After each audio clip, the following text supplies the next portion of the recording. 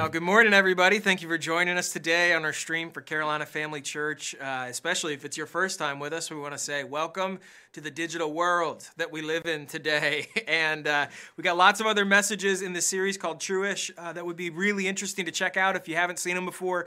What we're doing is we're looking at the things Christians say, phrases that you might be accustomed to hearing from Christians or saying if you are one, and asking where do they come from? Do they come from Scripture? And is it accurate to what the Scripture says? And is that what that Scripture is actually saying? And so it's been really interesting. We've covered a lot of different kinds of ground as we've gone through the series, but the goal has always been the same every single week in the series is to say, what does Scripture say about this? We want to really understand what God thinks instead of just understanding what everybody around us thinks.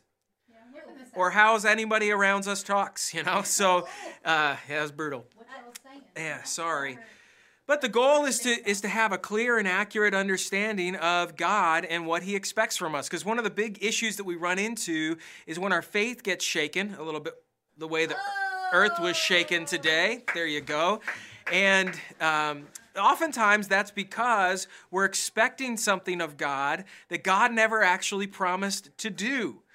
And so we expect God to behave a certain way or to have some sort of responsibility to us that He never said He was going to do. And then we end up disappointed. We end up with our faith lacking and all of that. And so we obviously don't want that to happen. So the goal in the series is to better understand God and what He actually says about things. All right, so last week was one that I got to tell you, I got to be honest. So almost every week I give a message. And every single week, I evaluate myself after that message. And some of you are probably like, don't do that. It's always great. I hear you. But I'll walk away and I'll be like, sometimes I'll be like, that was a 9, okay? Not to get too big ahead, but I was like, yeah, I feel like really like that was as good as I could have done on that message. And then sometimes I walk away and I'm like, that's a 6 with a tailwind, that was okay. And I walked away from last week's message thinking like, I think it was like a 7. But I got so much feedback from you on what it meant for you, particularly in the situation you were in, and I know it was really helpful. So it was a really great message. It was because of that, not because I did a good job, but because I know that it had an impact on you. It was God is the great physician. What does that mean? Our health, we're thinking a lot about that right now. What does that mean? How does God interact? What's His responsibility to us? And the thing that came up last week that I had a lot of conversation about after the fact is how when it comes to the issue of health, our sense of justice really comes into play. The idea that we see somebody get sick and we think they don't deserve that, which I guess on the flip side of that means that somebody else does deserve it, that's another conversation, but it messes with our sense of justice. Who deserves what? When good things happen to bad people, what's that about? Or when bad things happen to good people, what's that all about? And we, in our mind and in our heart, honestly, our natural tendency is to say people should get what they deserve. And I guess we think that we get to decide what people deserve. And last week, I brought up an example. I just threw him out really quickly in the message by the name of Job, because Job was a righteous man, upright, and then he got everything taken away from him. And so in your head you go, man, how does that work? Why does that work? What in the world is going on? We think that God, if we are good or if we are faithful to Him, God has an obligation to protect us.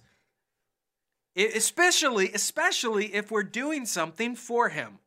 I remember when I was in high school, I got the opportunity with our youth group from church to go on a mission trip to Peru, and it was an unbelievable trip. Before we went, however, we gathered up at the church, and all the parents were there, and some of our youth leaders and other elders and people from the church.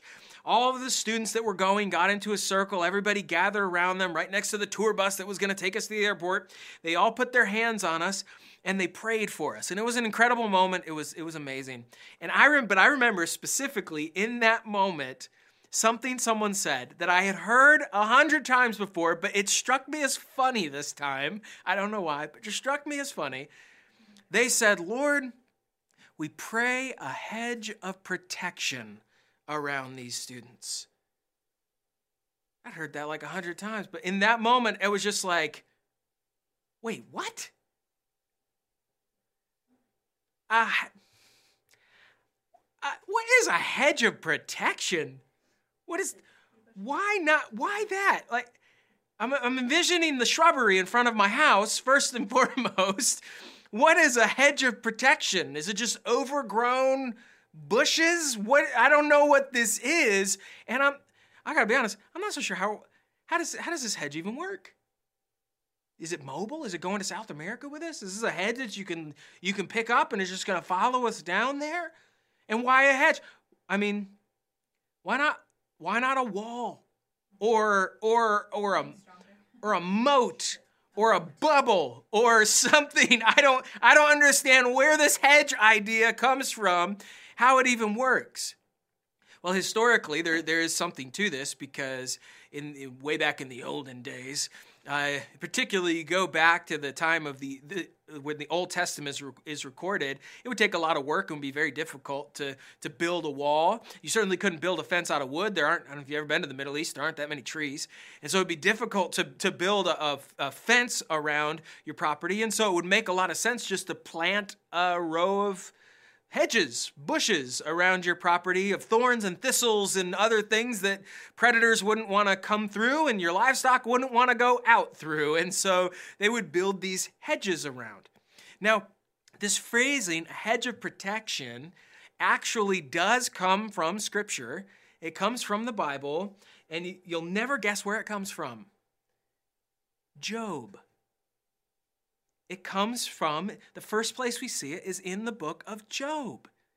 And so we're going to look at the story of Job today. So if you have your Bibles and you want to start turning there, go ahead. We are going to put it on the screen, but boy, you can really flip through with us if you have the pages. Yes, you get a point if you have a print Bible, or I guess if you have it on your phone, it's all the same, right?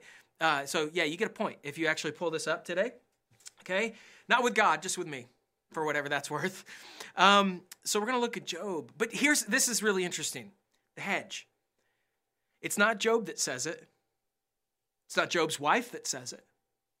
It's not God that says it. It's actually Satan that says it. Now, that doesn't make it a bad thing. I'm just saying he's the one who actually says the words. Because here's what happens. All right, we're gonna jump in Job chapter 1.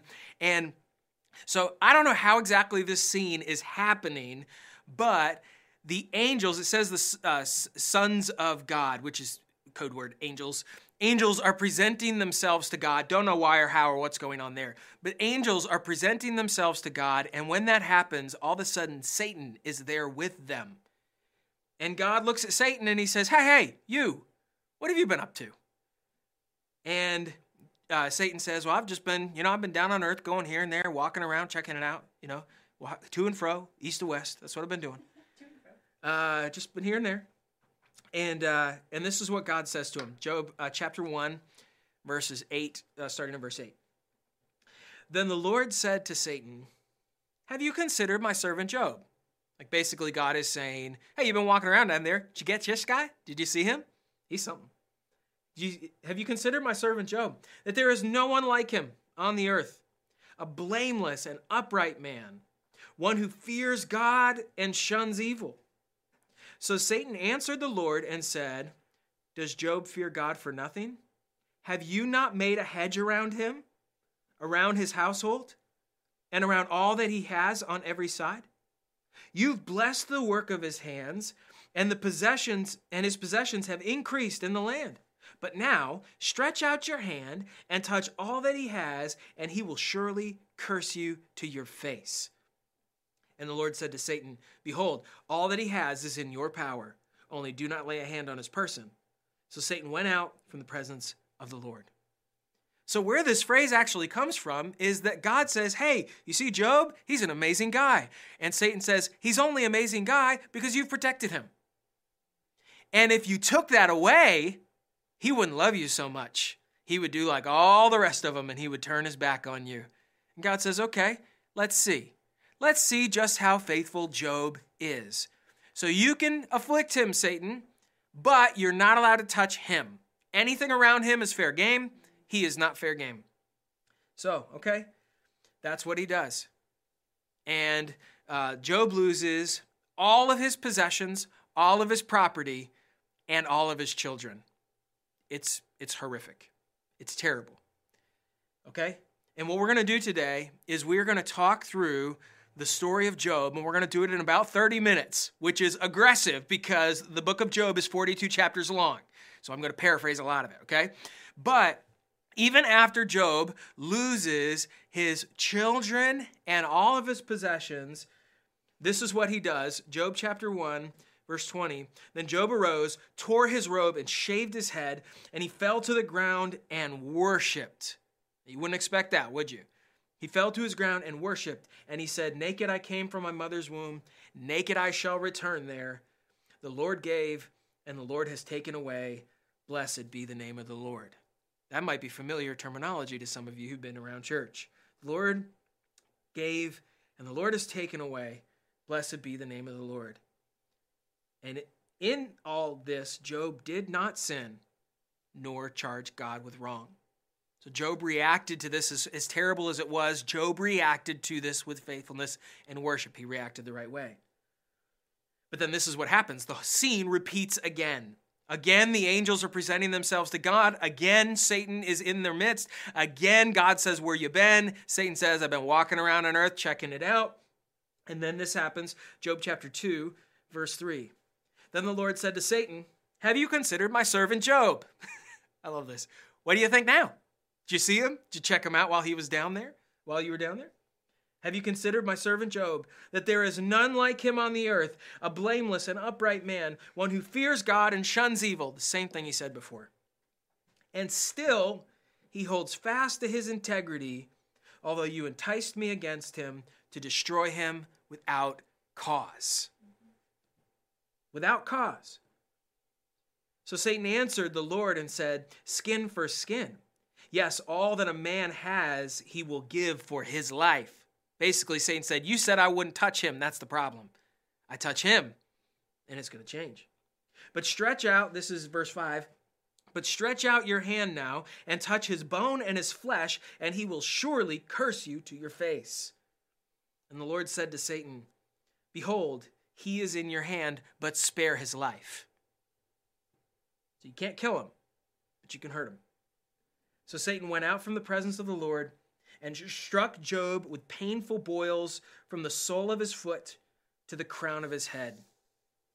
And he took for himself a potsherd with which to scrape himself while he sat in the midst of the ashes. So not like gross out alert.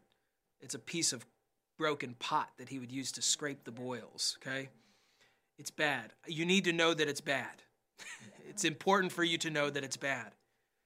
All right, because I know we've been in bad places. We've all been in bad places, and you need to know that Job is in a bad place. He has lost his children now. He has lost all of his wealth and all of his possessions, and he has lost now his health. He does still have his wife. So you run that math. Then his wife said to him, she's a real peach, verse 9, then she said to him, do you still hold fast to your integrity? Curse God and die. It's not very encouraging. Okay, verse 10. But he said to her, you speak as one of the foolish women speaks. Shall we indeed accept good from God?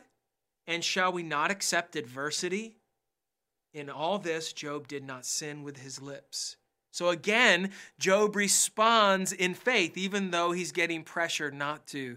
He's basically saying, we got to take the good with the bad. What are we gonna do here? All right. So at this point, Job is pretty strong, and he's reacting to this bad stuff that's happening, really bad stuff that's happening to him quite well. And then he has 3 friends that show up because they heard that Job, all this was happening to him, and they care about him. And so his 3 friends, their names are Eliphaz, Bildad the Shuhite, one of the short people in the Bible, right? Bildad the Shuhite, and Zophar. So we're going to call them Eli, Bill, and Zoe, just to keep it simple today. But they show up because they heard that Job is really, really hurting. And in fact, it says that when they were a long way off, they looked and they saw him from afar, and they didn't even recognize him. He was in such bad physical condition, so hurt, mourning, that they couldn't even believe that was the Job that they once knew, because Job was on top of the world before this. All right, and they're so upset about it that they just break out in tears. They're weeping over the condition that Job is finding himself in right now. In fact, they go in and they meet Job, they sit down, and nobody talks. They all just sit there for 7 days. An entire week just sitting in silence and grieving what has happened to their friend. It is an incredible, incredible scene. And then it's Job who breaks the silence. And over the next 30 chapters or so, it is Job and these 3 friends going back and forth and trying to answer the question, why is this happening? We might ask the question, why do bad things happen to good people? Because these are the worst things, and this is the best guy. So why? And they're going to go back and forth over the next 30 chapters trying to answer the question of why exactly this is happening. First, you can see what a bad condition that Job is in, because Job starts off by cursing the day he was born at length, saying, I wish I had never been born. This is so terrible. I wish that I had never been conceived. I wish that I had been born stillborn. I wish I wasn't here. I wish God would just get rid of me. And maybe that's where your mind goes after 7 days of sitting in silence, brooding. But he is hurt. He is scared. He is depressed. And he wants to die. And his friend Eli looks back at him and says, I hate to tell you this, Job, but you and I both know that punishment like this is the result of sin. That was their understanding. And so that bad things happen to bad people. So you must be a bad person. And so he looks at Job and he says, you've done something wrong and you need to confess it. And Job says, what are you talking about? You don't understand my pain. Now, some of you who are going through something really painful right now, or you've been through something really painful, as I give Job's words, I have a feeling that they're going to really hit home for you. They really hit home for me when I read them and I think these same things he's saying. And I'm going to paraphrase 30 chapters here, okay? We're going to do that fast. Some chapters are going to be a sentence. But Job says, you don't understand what I'm going through. I wish God would just kill me and get it over with. There are other people that deserve what I'm getting, but I'm telling you, I am not one of them. I haven't done anything wrong. And by the way, Eli, you're a pretty terrible friend. Okay? Terrible friend. You don't understand how badly I'm hurting. Can't you see that God is fighting with me? Can't you see that God is doing this to me? God is hurting me when I've done nothing wrong at all. Bill says, listen, out with it already. We know you've done something. Like bad grammar. We know you did something. What is it? You have to repent of it to be restored. And Job says, no, I haven't done a single thing. And if God would just listen to me, I would explain that to him, but he's ignoring me. He doesn't care about me, and I could make my case to him. I've got no way of getting to him. I've got no way of getting his attention. He's turned his back on me and he won't listen to me. But if he would listen to me, I could prove to him that I'm righteous and that I don't deserve any of this that's happening to me. He doesn't care. I wish he would just leave me alone. Zoe is like, I can't listen to this. I got to say something. Dude, you did something. And you got to tell it. You got to say it. You just got to confess it. You can't keep lying to us. And Job looks at all 3 of them and he says, who do you think you are? Who do you think you are? Do you think you're better than me? Do you think you know more than I do? Do you think you know that I've done something wrong when I tell you that I haven't? You can keep your judgmental opinions to yourself. In fact, this is the wording that he uses. He says, your platitudes are proverbs of ashes. It's not helpful. What you're telling me I've sinned and that this is the result of me doing something bad or being a bad person. It's not helpful because it's not true. And I know that if God would listen to me, he would exonerate me because I am blameless. But he doesn't care about me. He's being cruel to me and he's unrelenting. Eli says, Job, you got to get over yourself, man. You are not perfect. You have done something. And then Job says, you guys are terrible friends.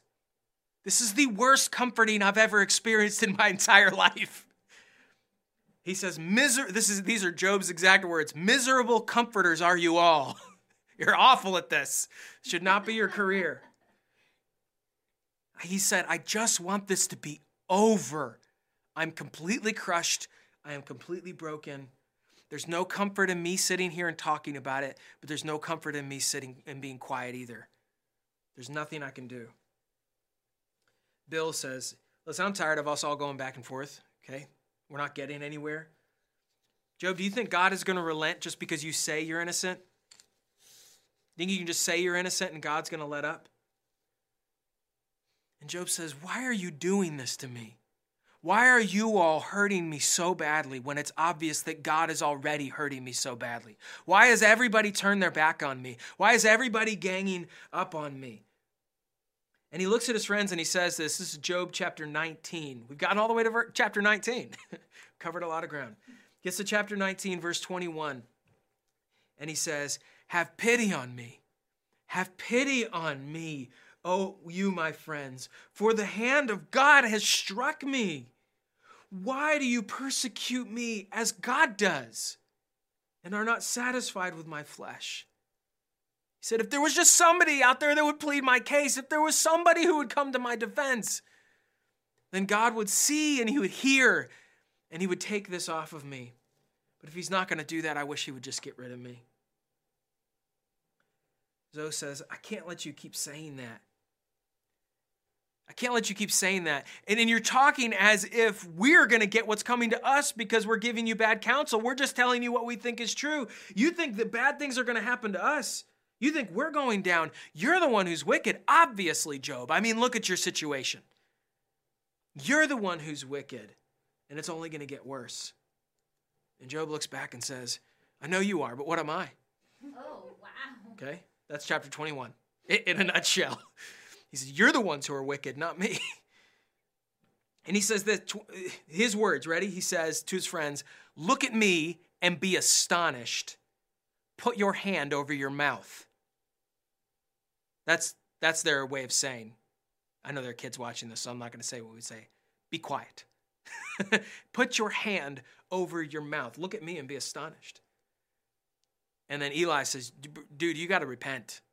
This is not right. Your attitude is not right. You've done something wrong. We know that's how that works. And so you've got to repent of it. Because God gives people what they deserve. And Job says, you know what? I agree with you. God does give people what they deserve. And if God would listen to me, I would make my case and he would realize that I don't deserve this because I am righteous. I have not done anything wrong. There are wicked people out there that deserve what I'm getting, but I'm not one of them. I'm good. And then Bill says, nobody's good. And Job says, that's true for you, but that's not true for me. I am good. He said, I'm going to hold fast to my righteousness. I'm not letting go of this. I'm not going to back down. And then in chapters 29 through 31, this is what Job does. He makes his closing argument to them. And it starts off in chapter 29. He said, here's my defense. Here are all the good things I've done. And he lists them ad nauseum, all of the good works that he's ever done. All of the righteous, upstanding things in his life, trying to prove that he's good. And then chapter 30, he says, here's what's happened to me. God has hurt me. God is contending with me, and I don't deserve any of it. God is being cruel to me. And then in chapter 31, if I've sinned, then my punishment is just, but I haven't.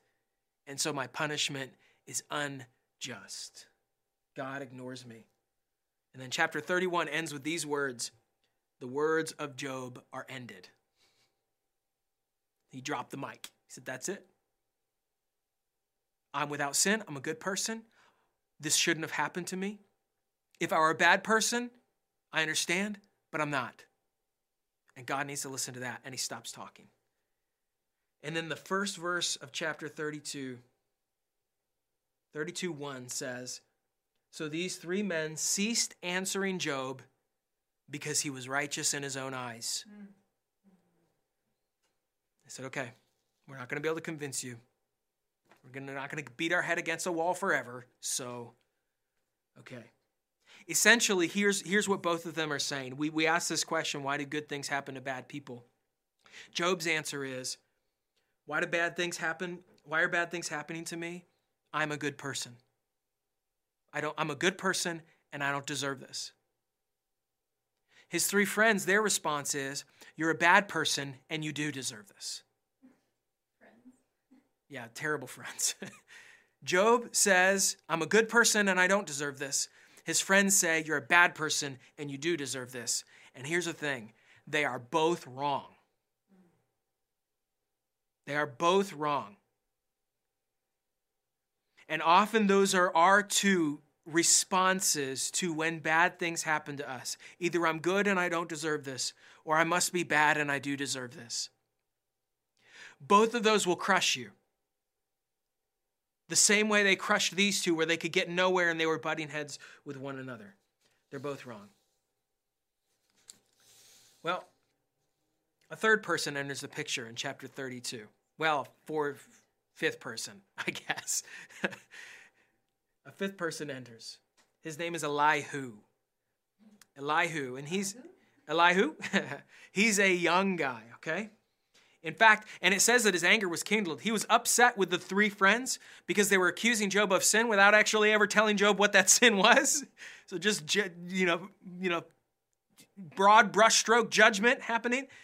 And he was mad at Job because Job was claiming to be without sin when he knows that none of them are without sin. He's upset with both. And he says, I got to say something. I have to speak up right now. Listen, I know I'm young. That's why I haven't said anything until now. I know you all are older and wiser, and so I was letting you do your thing without speaking up.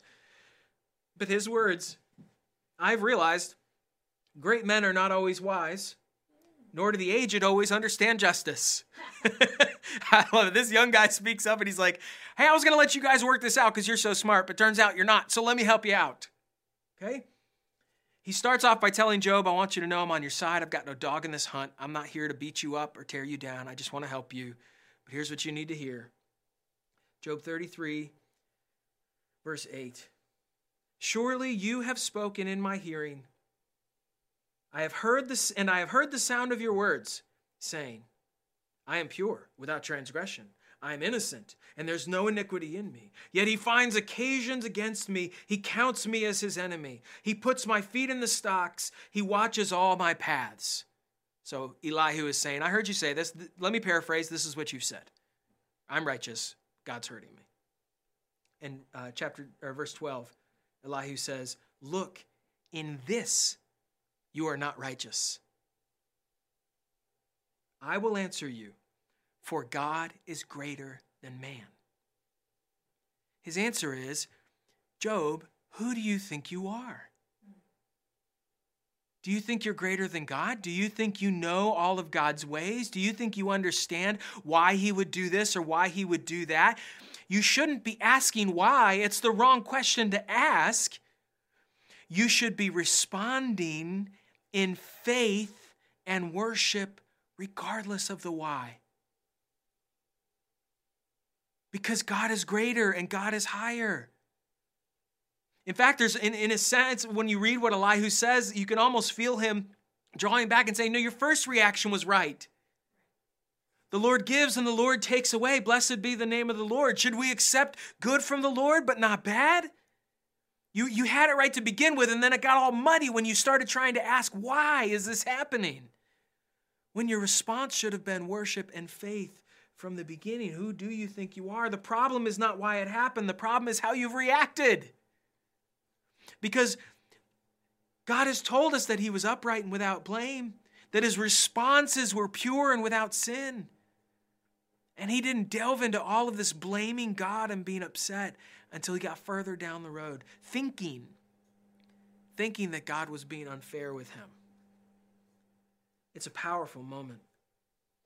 Elihu tells us that all of that pain, all of that difficulty can actually draw you back to God. He can use it to draw you closer to him.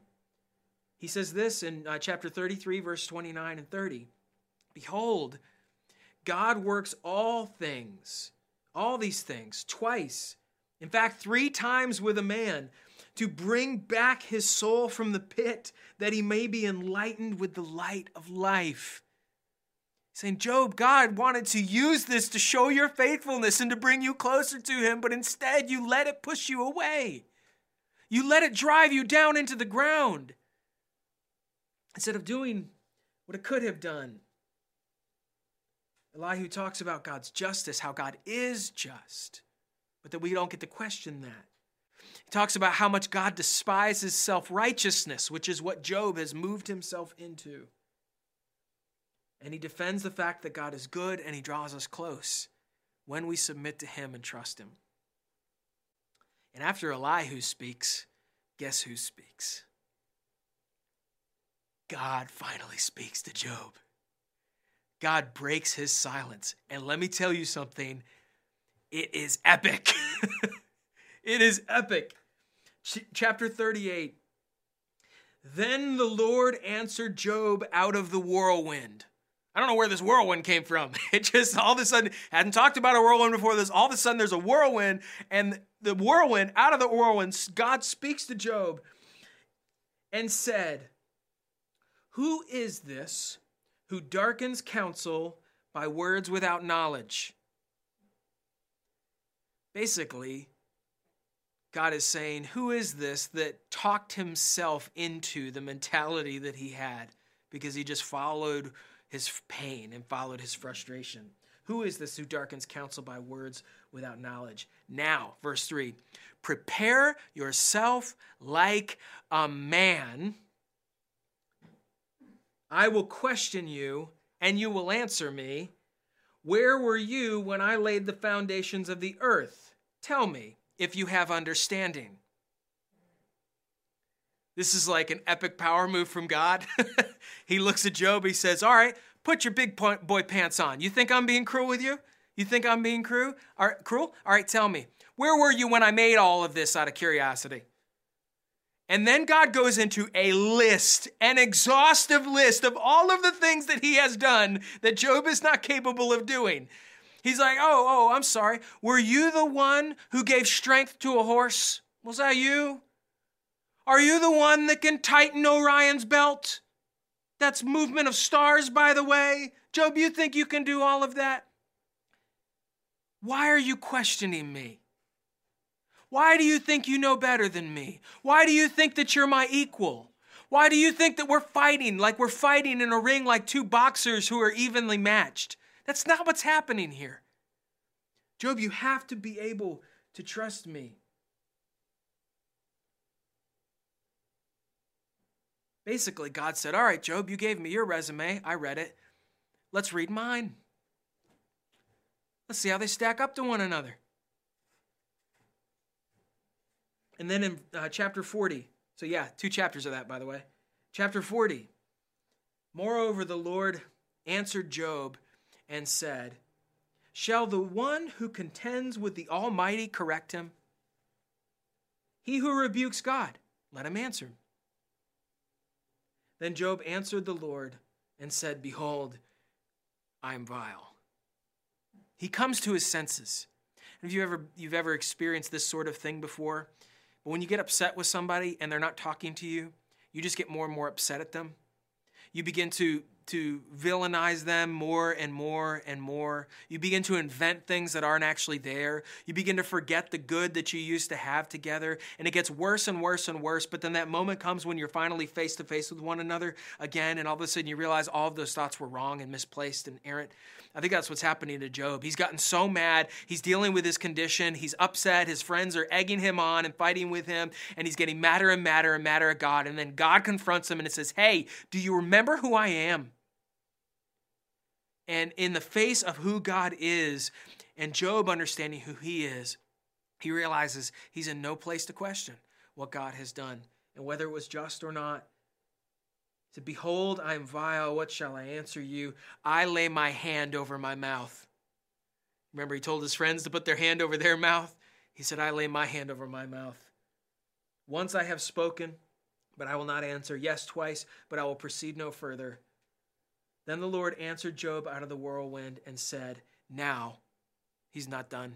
Now, prepare yourself like a man. I will question you, and you shall answer me. Would you indeed annul my judgment? Would you condemn me that you may be justified? So God is saying, okay, you know who I am. Would you question my judgment? And would you blame me and say, I have done something wrong, but you haven't? How could you do that?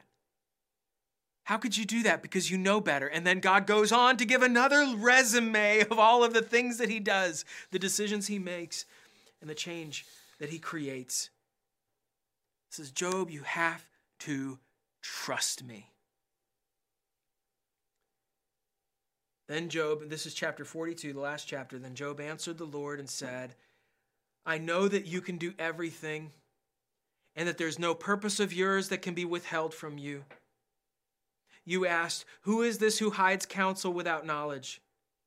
Therefore I have uttered what I did not understand, things too wonderful for me, which I did not know.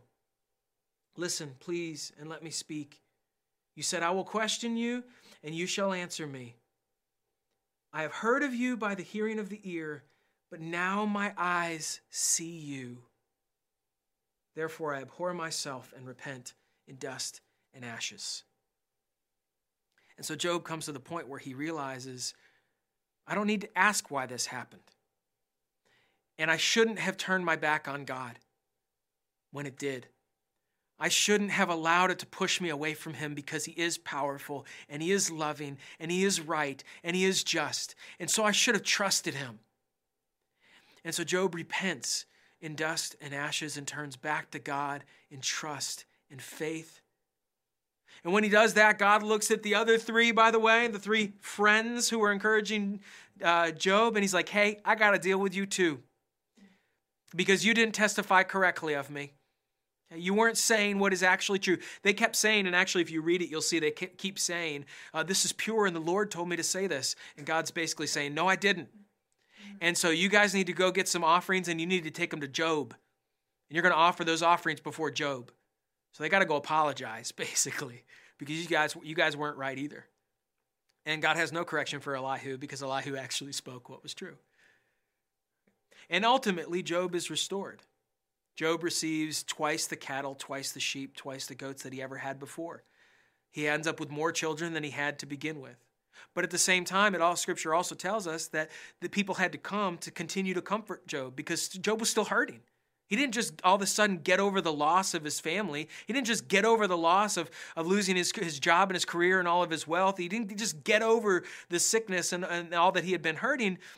He still had to process that, but Job moved forward processing that in faith and trust in the Lord, and God blessed him as a result of that. So, as we look at Job, what can we learn? Well, it's not that bad things happen to good people, or that good things happen to bad people, or that bad things happen to bad people, or that good things happen to good people. You can connect those dots any way you want. It's that things happen to people. Good things happen to all people, and bad things happen to all people.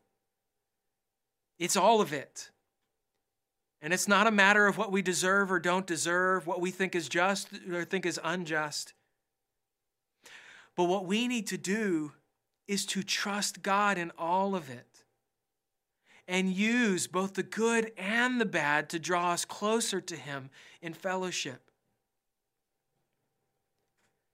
Not only so that we can show ourselves faithful to God, but so we can demonstrate what faithfulness looks like to the world, to everyone around us.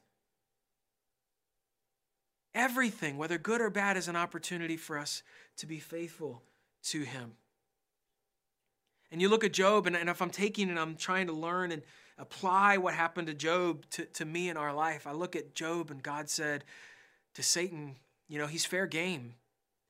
He's fair game, but you can't take his life. God made sure of that.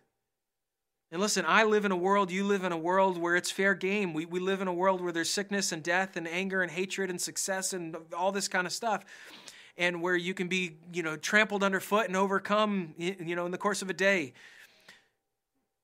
But what God has done for us is He's secured our life. When we put our faith in Jesus Christ, His death and resurrection on the cross, then no matter what happens to us in this life, one thing that can't be touched is our life. Well, our eternal life. And nothing's going to take that away from us. If you put your faith in Jesus and believe in Him for salvation, nothing can take that away. But then we walk through a life of good and bad, ups and downs all over the place. And we have choices to make. There are choices on whether those things are going to push us away from God and cause us to blame God or say God is unjust or unkind or unloving, that God has forgotten us and turned His back on us. And there's all these wicked people out there that deserve bad, but I'm good and I deserve good. We can live that way. Or we can choose to have faith and say, God, we trust You, we believe in You, and we worship You. You give and You take away. Blessed be Your name. And why would we receive good from You but reject bad? Because You can use all of it to draw us closer to You, closer in fellowship to each other, and make us more like Your Son, Jesus. That's a commitment that we all need to make. We need to make it every day, in every situation. Let's go to God for help, and let's pray together. God, we come to You in love, knowing that You are good. And though we make assessments about our life, about what is good or bad, deserving or undeserving, we know that You make the right judgment. You see things the right way, and You know so much more than we know. You see so much more than we see. You know what we need to become more like Your Son. And sometimes that's success, and sometimes it's tragedy. And I don't want to say for myself, and I pray that I say for so many in our church, we trust You regardless. We know that You have secured our life through Jesus' death on the cross. I pray, God, that You would move in someone's heart to accept that today for the first time today, to say, I believe that Jesus died for me and paid for my sins. And when we believe that, we accept salvation. We're learning to put our trust in You in all things, and that's hard because our human minds, they trick us, they deceive us, they tell us one thing when we really should believe another. We need You to show us. We need You to teach us and draw us close. And to believe also that as we're faithful to You, there is reward for us later in Your kingdom. To know that's coming. So God, I just express our trust and our love for You today. There are people in our church who are hurting right now, and I know that, and they're scared. We know that. And I pray, God, You would use this situation to draw them closer and closer to You instead of allowing it to push them further away. So today we express our trust in You, our faith in You, our hope which is in You. It's in Jesus' name we pray. Amen.